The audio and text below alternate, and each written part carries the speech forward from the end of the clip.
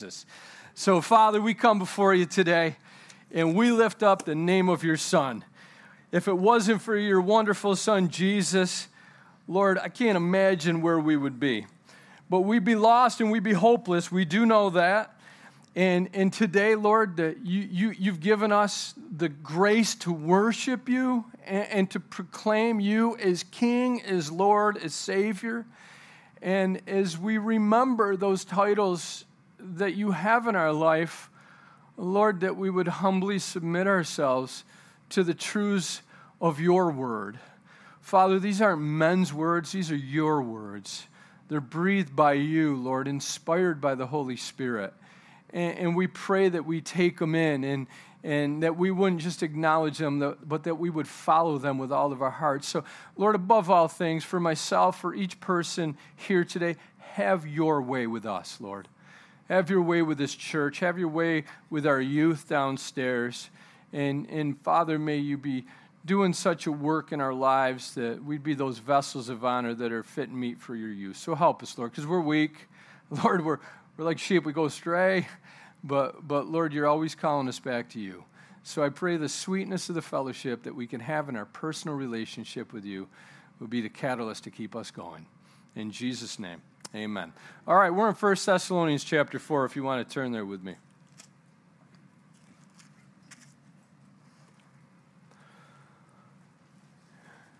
And if you're visiting today or if you're new here today, you're in for some things you probably never heard before.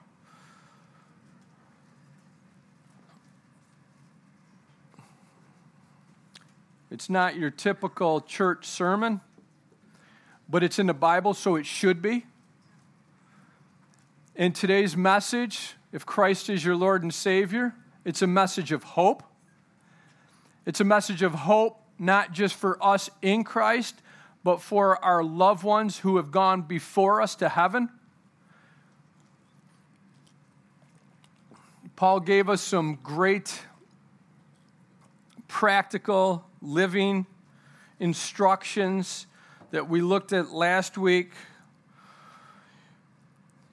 He told us to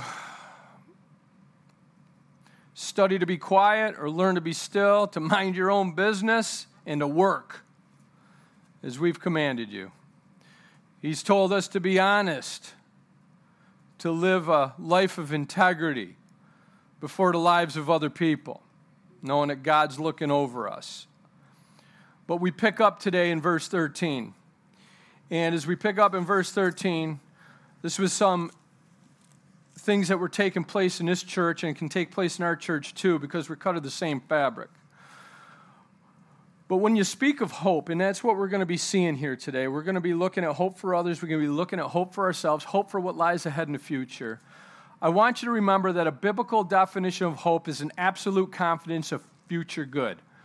The Bible declares that our future in Christ is good. Okay, so our hope is not like this, all right? But our hope is like this. I know in whom I have believed, and that what I've entrusted to him, he's able to keep against the day that is coming. So I want us to remember that we don't have fingers crossed, but we've got a Bible from a God who cannot lie to us to give us confidence of hope. Great confidence. That's what lies ahead in our future. So we look at first here, hope for others, okay? He says, verse 13, I would not have you to be ignorant. And that word ignorant there, literally in the Greek, it's agnoeo. It literally means to not have information about or to be unaware of, okay? So he doesn't want us to be that way. He wants to inform us.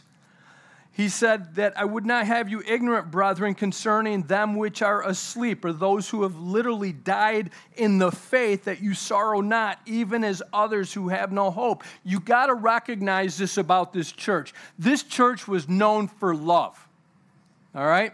And every church should be. Okay, the Bible tells us that Jesus said that they'll know that you're my disciples, my followers, by the love that you share with, or that you show one another. Okay, so really a telltale sign, if you ever move to another area and you have to get plugged into a church, you better make sure, number one, they love the Lord, and number two, they love you. That's the way this church was. This church was operating. I just want to commend you because I really believe you're a loving congregation. When we had Wes Aram here speak, and he did that evangelistical message, and some people gave their hearts to Christ that day, he came up to me afterwards. He said, Jeff, I speak all over the place, in all different churches. He said, what you got going on here, what the Lord's got going on here during the greeting and after church, he goes, I don't see that anywhere, but I saw it here today. And it really encouraged him. You know what that was a sign? That was a sign of God working his love in you, through you, into the lives of one another. And you blessed an evangelist because of it. More importantly, you blessed Jesus Christ because of it. So this church, they live with an amplified love towards one another. Remember what Paul said, Corinthians, and they were the troublemaking church. My heart's enlarged towards you. His heart for them just continued to grow. He had a big heart for the troublemakers. But I love that about him because he was willing to take from God this unconditional love and pour it into those who didn't deserve it. Conditions were adverse, right? But the thing I love about Paul, he was always willing to grow in his love. And I've shared this with you that, we've been called to run a race. We've been called in that race, wanting to finish well for God, wanting to drop aside all the weights and the sins that so easily beset us. We've been called to run that race with endurance, right? And I think about Paul's heart just enlarged, just growing. We got to ask God that our love for one another would grow. I always think when I read that, I think about the horse Secretariat. Remember Secretariat, man? He was one butt-kicking, record-setting horse. I love that horse. I've asked the Lord, when we come back from heaven and we're following Jesus on horses, can I please have Secretariat? But what made this horse so much different than the other horses, remember, he'd lollygag at the gate, and then he'd just kind of come out and blow by everybody. Except for the last race. He just went full steam ahead, and they couldn't believe his heart didn't blow up. But the reason was, when the horse died, they did an autopsy on him. And the heart that was inside of the carcass of Secretariat was almost three times bigger than the average horse heart. And that's what I see that God wants to do. He wants to amplify and multiply the love that's in our life currently for him and for one another. That's what God wants to do. How does he do it? He does it by the working of the Holy Spirit. That's how he does it. His love shed abroad in our hearts by the Holy Ghost. It's not you. It's connecting with God, living your life in a shadow of great appreciation for the blood that was shed on the cross of Jesus Christ, and giving the Holy Spirit full reign. That love could be amplified. These people were broken hearts. Somebody died in their church. It was, so-and-so died. It was like they were broken. They wept with those who wept as they rejoiced with those who rejoiced, just like the Bible tells us to. So we see this about this church. They had an amplified love for one another, and they were living with great anticipation that Jesus would come. This church was a family, okay? And I hope you feel that way about this church, because a church should have a family feel, that we love one another, we take care of one another. But this is what he says, I don't want you to be ignorant, brethren, concerning them which are asleep, that you sorrow not, even as those who have no hope. Now, one of the things that we see here is he's speaking to brethren. This is to believers. This can be claimed by believers. Okay, and I wanted to define this. We had this conversation the other night on the deck of the barn during our young adult study, is that what we have today is a cheap believism. All right, and being a believer in Jesus Christ literally means you're born again and you're following him, not that you're acknowledging his existence. The devils acknowledge his existence, but they chose not to follow him. So there's a commitment of the life to embrace Christ as Lord and Savior for forgiveness of sins, and now my life follows him. All right, there should be fruit that I'm imperfectly. Yes, absolutely, man. You're looking at the most imperfect person probably in this church up here teaching you the Bible today, but that we are following him. So it's two brethren, only claimed by a certain group of people, born into the family of God, adopted into the family of God by faith alone, through God's grace, we've been saved. It's not of ourselves. We can't brag. It's no works. It's because we put our faith in Jesus and what he did on the cross. Asleep, those who have died in the faith. Now, what Paul's saying here, and I want you to get this, okay, because this is like a condemnation of the devil. When someone you love dies and you cry about it, they're a believer, and you know they went to heaven because they were followers of Jesus. And Paul's not saying here that you sorrow not as others who have no hope, or that you sorrow not. You know, he's not saying quit crying, suck it up, where's your faith? He's not saying those things. He's saying for us that there's something different in the way that we weep, okay? Yeah, crying, it's the way it's gone. You know what? There's people, there's empty seats in this congregation because the people who used to sit in them are now in heaven today. And there's a lot of times where tears fell down my eyes, and it wasn't because I was weak in the faith, and it wasn't because I needed to suck it up. Ecclesiastes tells us there's a time to weep, a time to laugh, a time to mourn, and a time to dance. We look at Jesus, and he wept. And you know what they concluded? Shortest verse in the Bible, Jesus wept, right at the tomb of Lazarus. And you know what they concluded about him weeping? Wasn't that he was weak in faith, or what about his promises? He said, oh, how he loved them. You know, when you pain for others, it's the fruit that you actually love people. And even Jesus, looking over Jerusalem, he beheld the city and he wept over it. I have here, where did I put it? There it is. I have here a folder. It's my funeral folder. Every funeral I've ever done, whether it's what I've written, whether it's the card that you get at a funeral or the pamphlet you get at a funeral, I have this. I was just going to tell you about it, but I thought I'd show you. I have that, and to me, I look through it from time to time, especially as I'm preparing for a funeral. And when I do look through it, I think about these lives, right? And if you remember not too long ago, Sherry Van Buren went home. And what a dear, sweet sister she was. But she humbled me so much because she called me. I couldn't go visit her because I had COVID, you know. And I didn't want to tell anybody I had COVID, but I had COVID. I didn't want to go see her. I was sick. And, you know, so I called her on the phone. And, you know, she just was really pouring a lot of love and blessing into my life for what she said I did for her. But the reality is when I look through that funeral folder of mine, I think about what a part of these people were in my life and a blessing they brought to me, my wife, and my kids, and what a blessing they were to this body of believers here at Old Paths Chapel. Proverbs 10:7 says that the memory of the righteous is a blessing, and Psalm 116:15 says, precious in the sight of the Lord is the death of his saints. We weep. We weep like Jesus weeps. But our tears that the Bible tells us God collects in a bottle has the golden threads of hope weave through our hurt. We pain, but our pain has the golden threads of promises that weave through our souls. Spurgeon said this, tears are permitted to us, but they must glisten in the light of faith and hope. That's why we don't mourn like them. I don't need to go get high. I don't need to go get drunk. I don't need that. I have the scriptures that bring me true comfort, not a counterfeit comfort.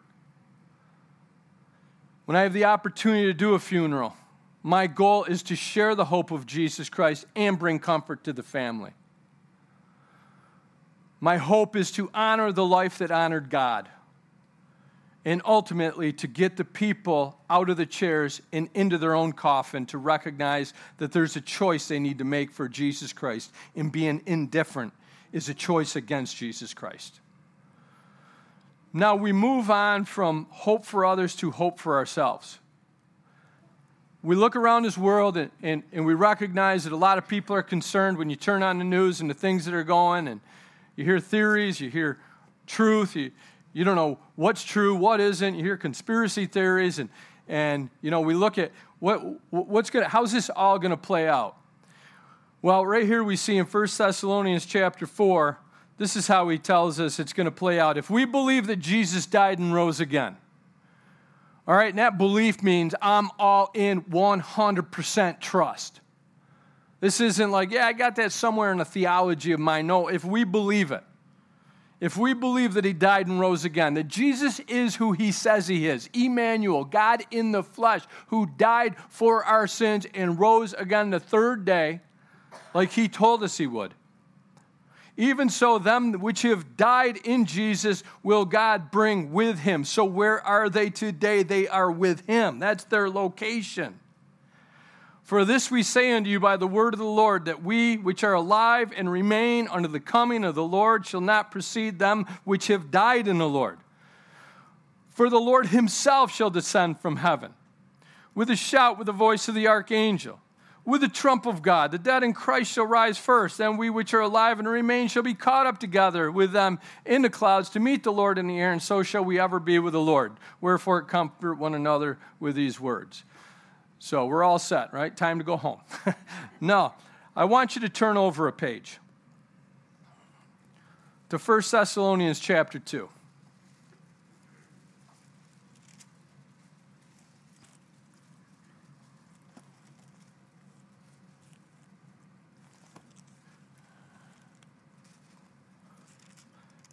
The book of Titus calls the return of Jesus Christ the blessed hope. So what lies ahead for us? Well, I've got to tell you, because you need to know this, that we're a special group of people. As flawed as we are and as imperfect as we are, the church, those who are in the faith, we're a special group of people.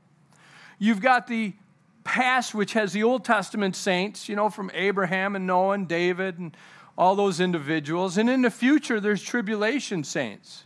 So when God does pour out his wrath here for 7 years after this event that we're looking at, we're going to see that the greatest revival of people coming to faith in Jesus Christ is going to take place during those extremely difficult days, the day where Jesus said there's going to be tribulation unlike the world has ever seen before.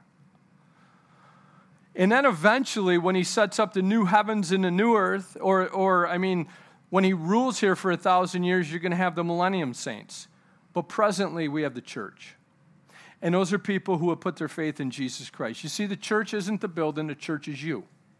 It's you people who are following Jesus. It's you people who are disciples of Jesus. We're living in this time dispensation. This time dispensation, it's called the age of grace. This is a time where God's pouring out his favor into humanity. And he's letting them know, look, you've got sin. You're separated from me, but I love you so much. I've sent my son to pay for your sin so that you can be united with me. You can be forgiven. And we can have this intimate relationship. And that you can have the hope of heaven. So as we look at the church, the beginning of it was actually Acts chapter 2 at Pentecost when the Holy Spirit was poured out. Remember, Jesus said, don't go anywhere till the Holy Spirit comes upon you. So we see that in Acts chapter 2. We've been through the book of Acts. A couple times. That happens at Pentecost. When the Spirit was poured out, the church was born. What we're looking at here is the end of the church. It's the end of a special group of people that we get to be in heaven. We're also known as the body of Christ or the bride of Christ. Okay, it's a very special position that we will have in eternity. All right? What needs to take place before this event? Well, Romans 11:25 says that blindness in part has happened to Israel. Spiritual blindness, obviously those people probably got a lot of 20/20 vision, but spiritual blindness has happened to Israel until the fullness of the Gentiles be come in. That means the people who are non-Jews, us. If you're not Jewish in here. That's where God is working currently. He's got a Gentile church that he's assembling together. But what we're looking at today is called eschatology. It's the doctrine of the last things. I believe Jesus is coming soon. I try to preach and teach each message with the urgency and the expectancy that he's coming soon, and that even today might be my last message, because one of these days I'm going to be right. Right? Hopefully today. But as you're there in 2 Thessalonians chapter 2, this is what was told to the church right after Jesus departed. It says, and when he'd spoken these things, Jesus, while they beheld, he was taken up in a cloud and received out of their sight. And while they looked steadfastly towards heaven, as he went up, behold, two men in white apparel, which also said, you men of Galilee, why stand you here gazing up into the heavens? The same Jesus which is taken up from you into heaven shall so come in like manner as you have seen him go up into heaven. So when he left, the first message that these believers got, he's coming back. He's coming back. And this is what Paul's building on here.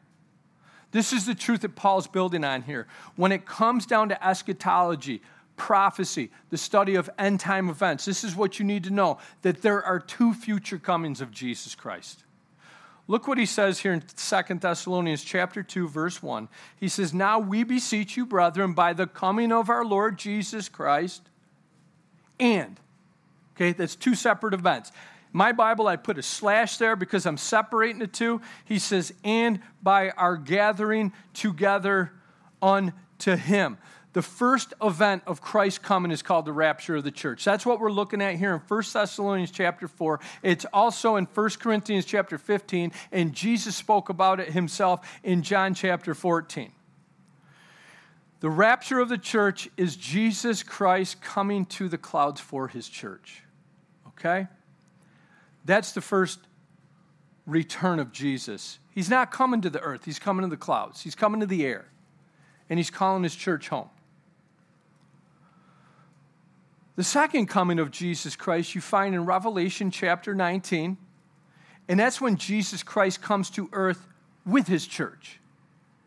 Okay? So we're waiting for him. The church is waiting for him. And one of these times he's going to say, okay, it's enough. I'm bringing my son's bride home.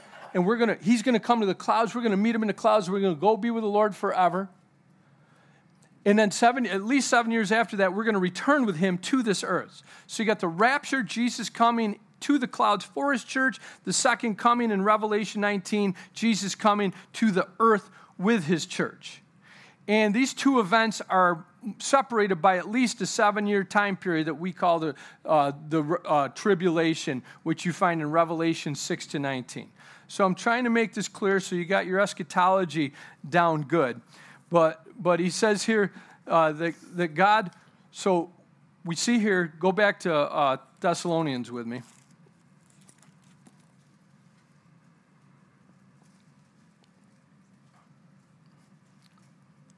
So if we believe that Jesus died and rose again, even so those which have died in faith in Christ, he's going to bring with him. So they're with him today. And they're going to come back with him at this time.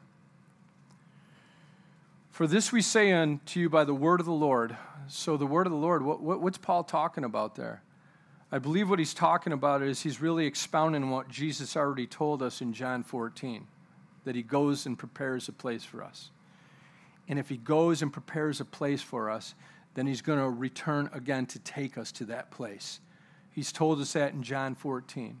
I also believe that once Paul got saved, he went to the Arabian desert near Damascus for 3 years, and he received a lot of personal information, a lot of personal revelation from Jesus Christ that we have in the Scripture from the epistles that he's given us. But he said, we're not going to prevent them that are asleep, for the Lord himself shall descend from heaven with a shout, with the voice of the archangel, with the trump of God, and the dead in Christ shall rise first. Verse 17, real important. Then we which are alive and remain, okay, so believers still on the earth, we're going to be caught up, okay? The word rapture is not found in the Bible, but the Greek word here is harpazo, and it literally means to seize or to carry off. It's where we get the Latin word rapio, and it's where we get our English word rapture from. So that's where that word rapture comes from. But it says we're going to be caught, or we're going to be snatched away, the Bible says. Together with them, okay? With who? With the believers of the past in the clouds to meet the Lord in the air. So shall we ever be with the Lord. Now, if you go to 1 Corinthians with me real quick.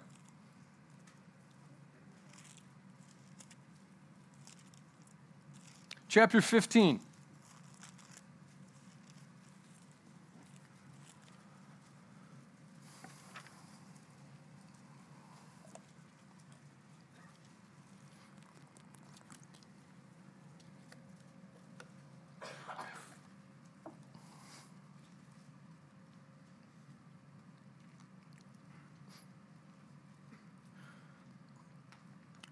This is the same event explained to another church. Look what it says here. Now this I say, brethren, again, believers, okay, special group.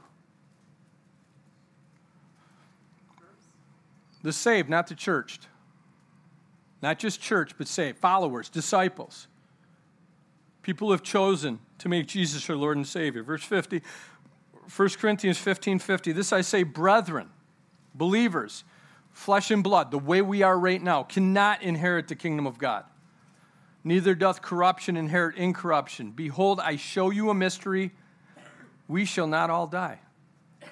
There's a generation of believers that is going to be able to escape death. And I hope it's our generation.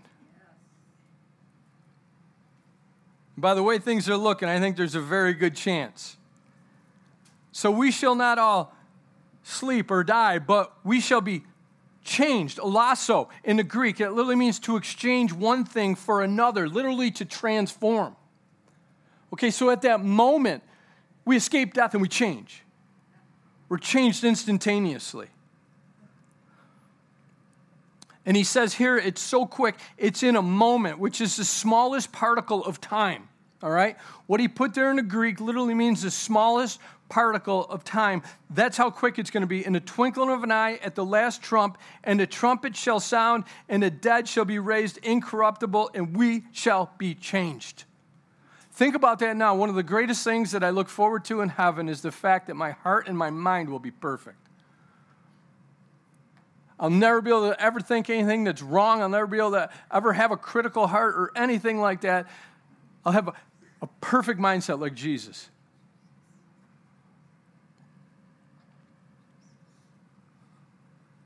He says, for this corruptible must put on incorruption, and this mortal must put on immortality. Or literally, we got to shed these earthly bodies and put on a new glorified body that is in an undying form.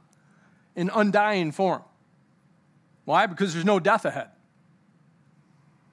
Death here is a transition from the temporal to the eternal in a blink, but there's no death ahead because that's a whole new kingdom. That's the kingdom of God.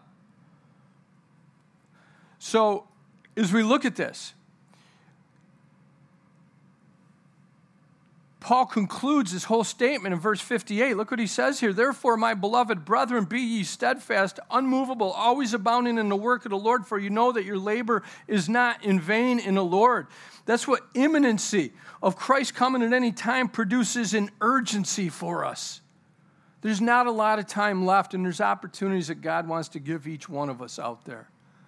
And God's assembling his bride today with everybody that gets saved. So be bold. Ask the Holy Spirit for the boldness that we need to share the good news of Jesus Christ so this bride can be built and we can go be with our bridegroom.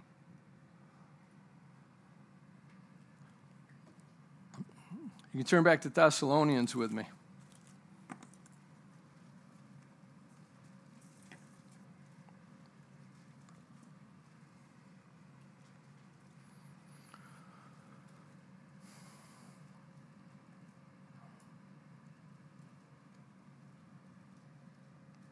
But he says we're going to be caught up together with them. You ever been to a reunion? Never like this one. The reunion ahead is unimaginable. Totally unimaginable.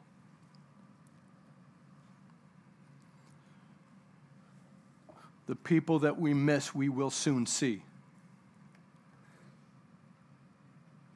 Together with them in the clouds to meet the Lord in the air, and so shall we ever be, will ever be, ages and the ages to come. And you look at that and you think, wow, what a blessing that I'm going to be able to experience in my future, what hope I've got. And you know what? We wouldn't have any of it if Jesus didn't shed his blood. We wouldn't be able to cling on to anything for a future hope if it wasn't for his willingness to say, Father, not my will, but your will be done.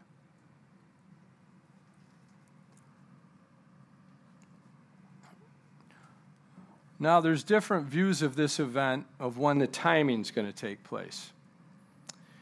And when you look at the book of Revelation, you see that it's broken up into different parts. And we see chapter 2 and 3 really is the church age. when God writes to the different churches. But the next chapter you see, 4, there's a trumpet like we're looking at here that calls John up hither. It says, come up hither. So what's that trumpet going to say when it blasts? Who knows? Yo, get up here. You know, we gone. I don't know. We don't know what it's going to say. You know, but we know it's going to blast. We know there's going to be a voice. And we see that John, representative of the church, is taken up into the throne room of heaven where there's an unbelievable worship service that takes place in chapter 5 before the judgments are poured out in chapter 6. Now, we've been given Old Testament pictures of really this event, all right? When you think about it, God is righteous, and to be righteous, he has to do what's just. Now, you think about it right now, I mean, unfortunately, I heard the bad news about that shooting in Buffalo yesterday. Can you imagine if that guy just went before the judge and said, he seems okay, let him go? That wouldn't be just to serve. That'd be a bad judge because he didn't do what was right. God's going to do what is right. And eventually, judgment is going to come on sin in this world. Eventually, it's going to come on this world. The Bible calls it a tribulation period. It's got a midway point where the first 3.5 years, not as bad. Second 3.5 years, amplified. And in the midst of doing that, we could think, wow, what a harsh God. But he's not a harsh God. He's a just God. And he's a righteous God. And he's got to do what's right. But with his grace and mercy, like I already told you, the greatest revival that this world's ever experienced is going to take place during that time period. People are going to come to faith in Jesus Christ. Jesus is going to seal 144,000 to preach the gospel. He's even going to have an angel flying through the air preaching the gospel. He's going to have 2 witnesses that everybody's going to see in Israel preaching the gospel. So God is so faithful that he's continuing always to reach people right to the end. But if you remember, we look at the judgments that we've seen in the Bible before. Okay? The church today just wants to hear about this loving, merciful, graceful God, and I love that aspect of who God is, but it's not all that he is. He's a just God. And when you look throughout the Bible that the nature of God is unchanging, the word is immutable, that God doesn't change his nature. He stays the same. Like it says about Jesus, same yesterday, today, and forever. And when we see that, we remember the flood of Noah. We went through Genesis. We'll be going back to Genesis at some point. But what did God do? God said eventually that he was going to judge the earth. And you know what he did before he judged the earth? He took an individual by the name of Enoch, and he removed him from that judgment. Because Enoch walked with God. Enoch walked with God. If you will, go to Genesis with me real quick. I want to show you something. We've already spoken about this when I went through it, but I think it's very, very important that we look at this.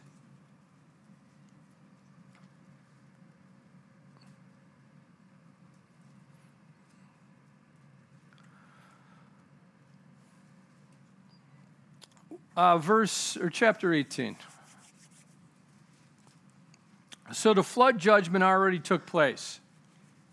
And now you got a city called Sodom and Gomorrah. Very wicked city. Perversion on steroids. Idleness. Prideful. That's what we know about that society. Sounds pretty similar to what we see today in a lot of ways. But as we see these angels come and they tell Abraham that we've got to go and we're going to judge the city, he loved his nephew Lot, who's in the city. And look what it says here.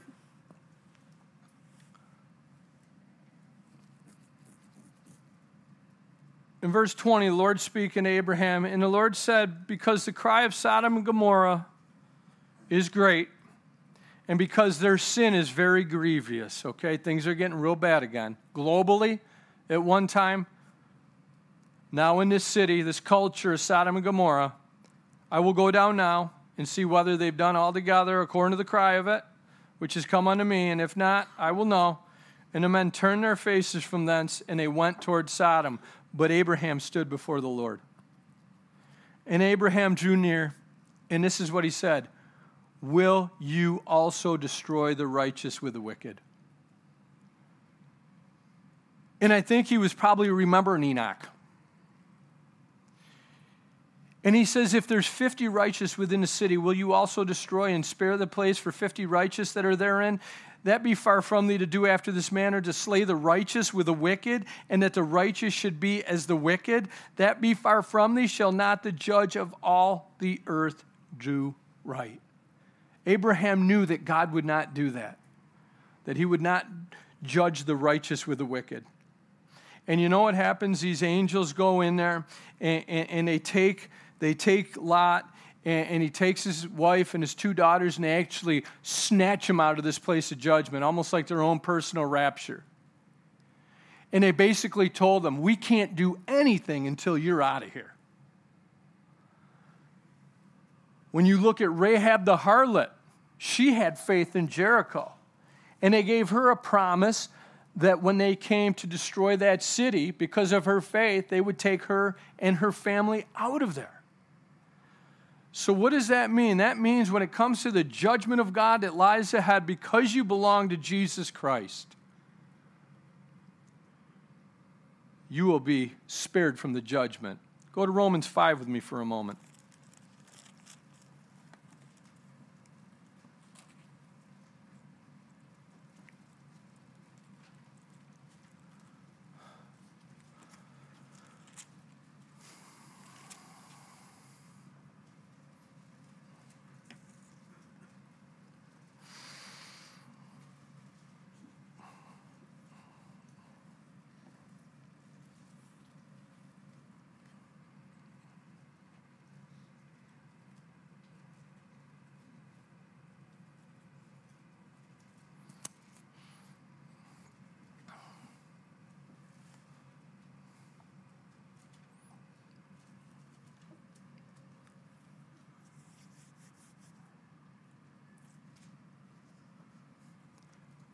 Where you look and you're like, well, if he's going to judge the world, if his wrath's going to be poured out on them, how come not on me?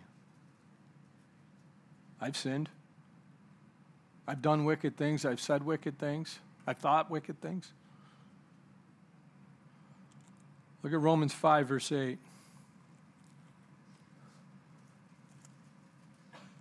But God commended or demonstrated his love towards us. This was his love. If you ever doubt the love of God, remember this verse. While we were yet sinners, Christ died for us. Much more than being now justified by his blood, look at, we shall be saved from wrath through him. The reason I do not fear the future wrath of God is because Jesus took all that wrath that I deserved on his cross for me, imputed his righteousness to me. My sin has been judged because God must be righteous concerning my sin. But it was judged 2,000 years ago on the cross. I shared with you guys before, and it's a mental image in my mind, that years ago, doing something stupid when I was in the electrical union, I should be dead.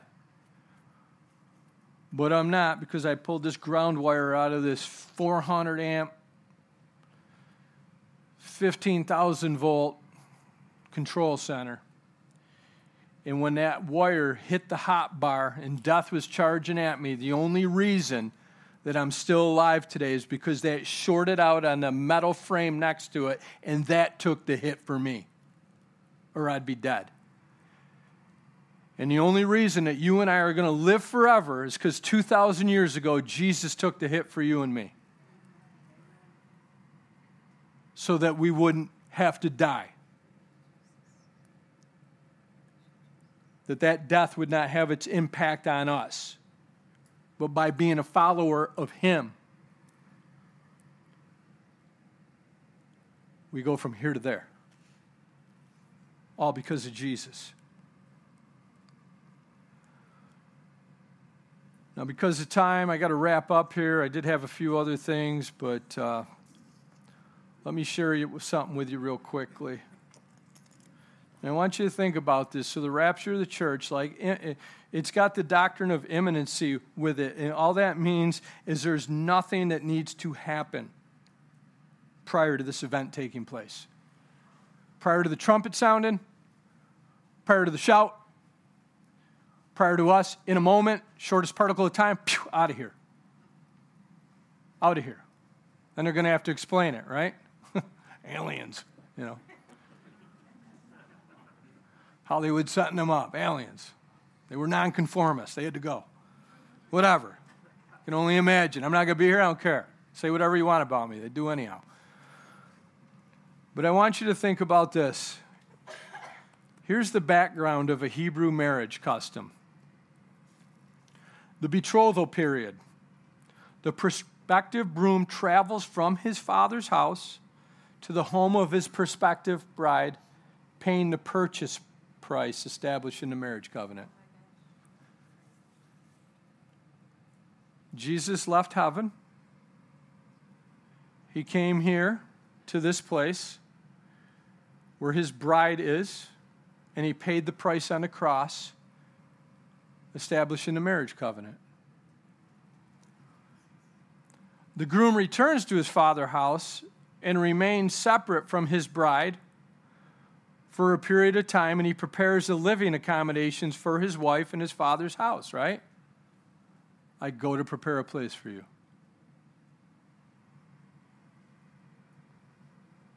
The groom then comes for his bride at a time that not actually known to her. In his return with her to the groom's father's house to consummate the marriage and to celebrate the wedding feast for the next 7 days. Revelation 19 tells us about the marriage supper of the Lamb, during which the bride remains closeted in her bridal chamber. And then she's brought forth openly to be seen by all with her groom at the second coming. Beautiful picture in the Hebrew marriage custom of what our Hebrew divine Messiah is doing for his bride, you and me.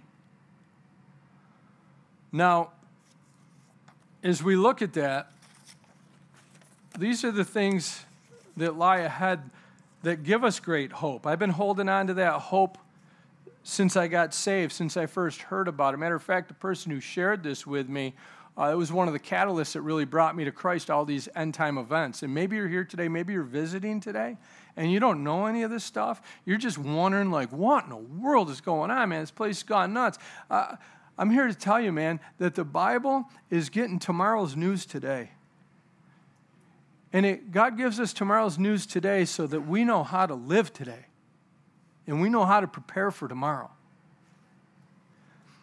And the reality is if you're not secure in your faith in Jesus, if you don't know, because all this stuff is for believers, even when I look at this section, we've got 3 verses, and here's the reality. 3 verses that say Lord 5 times. 3 verses say Lord 5 times. Lord is master. Lord is owner. I'm telling you, when Jesus comes back at the rapture, he's only going to take what belongs to him. And you got to ask yourself, do you belong to him? Have you been bought with a price? Have you given him your life? Have you received his forgiveness? I go to church. Doesn't matter. Glad you're here. Doesn't matter. I'm not talking church. I'm not talking morality. I'm not talking serving. I'm talking saved. Do you know you're saved? The Bible tells us these things are written that you might know you have eternal life. Do you have that confidence? Do you know you have eternal life? I know I do. It's no arrogance because it's not based on me. It's confidence, all based on him. Can you say that? Because if you can't, today is the day the Bible says, don't harden your heart. Jesus is coming. Look, this might be the last church service at Old Paths Chapel. The way things are looking, great possibility. This could be the last church service here. That trumpet, that shout, all that stuff could take place. Boom, the believers are out of here. Will you go? Will you go? It's so important that you realize that it is your sin that you've been born with because of the fall of Adam and Eve in the Garden of Eden has been passed on to you and me. We don't compare ourselves by ourselves. Yes, some are worse than others, but it doesn't matter. It's sin that separates us between us and God. But God loved us too much to leave us in a state of separation. He sent his son to bridge that gap on the cross. And that's where we can receive forgiveness. By turning from it. By making Jesus Christ your Lord and Savior. 5 times, 3 verses. Lord, he's only coming back for what belongs to him. Do you belong to him? Well, he can have me if he wants me. No. It's not that, man. This is a choice of your will. Do you want to be saved? Do you want Jesus as your Lord and Savior? Well, I screwed up this week. Yep, so did I. But is Jesus Christ your Lord and Savior? Is he at work in your life? Are you following him? Are you his disciple? I want to encourage you to surrender your life to Jesus even now. Open your heart to him.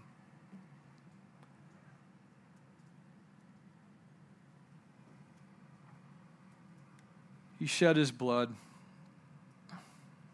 to forgive you of everything, past, present, and future, and to give you a position with God where you won't have any judgment ahead because all your judgment is behind. Remember what it says about Jesus? And the Lord laid on him the iniquity of us all.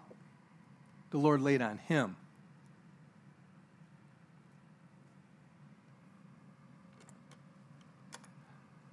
I'm going to say a prayer.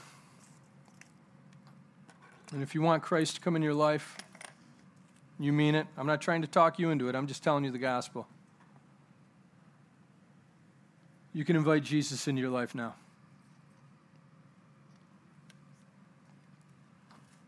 And Lord, I just pray for anybody that might have visited here today, hearing some Bible prophecy the same way you worked in my heart, 28 years ago, hearing Bible prophecy. I pray even at this moment that they, of their own will, would embrace the fact that they've sinned and will choose of their own will to turn from that today, to see what you've done for them on the cross, and ask you even at this moment for forgiveness, and embrace you as a personal Lord and Savior, acknowledging that you died on the cross for their sin, that you rose again the 3rd day.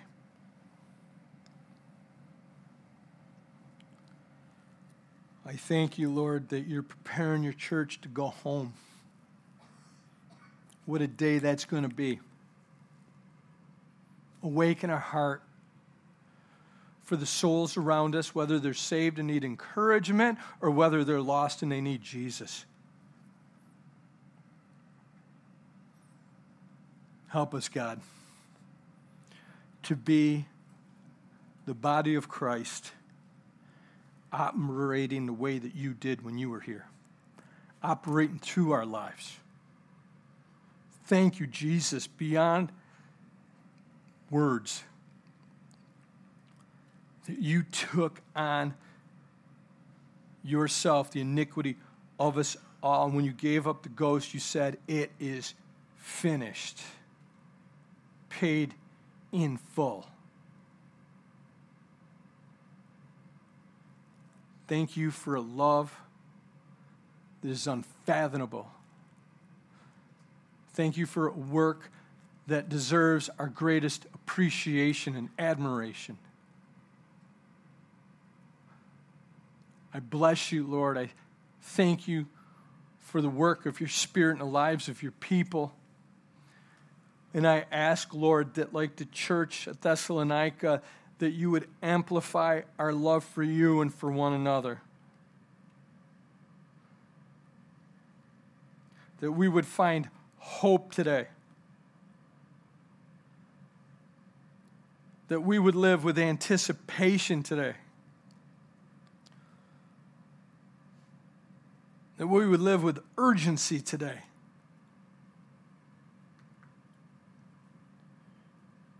As we prepare to meet you soon. In Jesus' name, amen.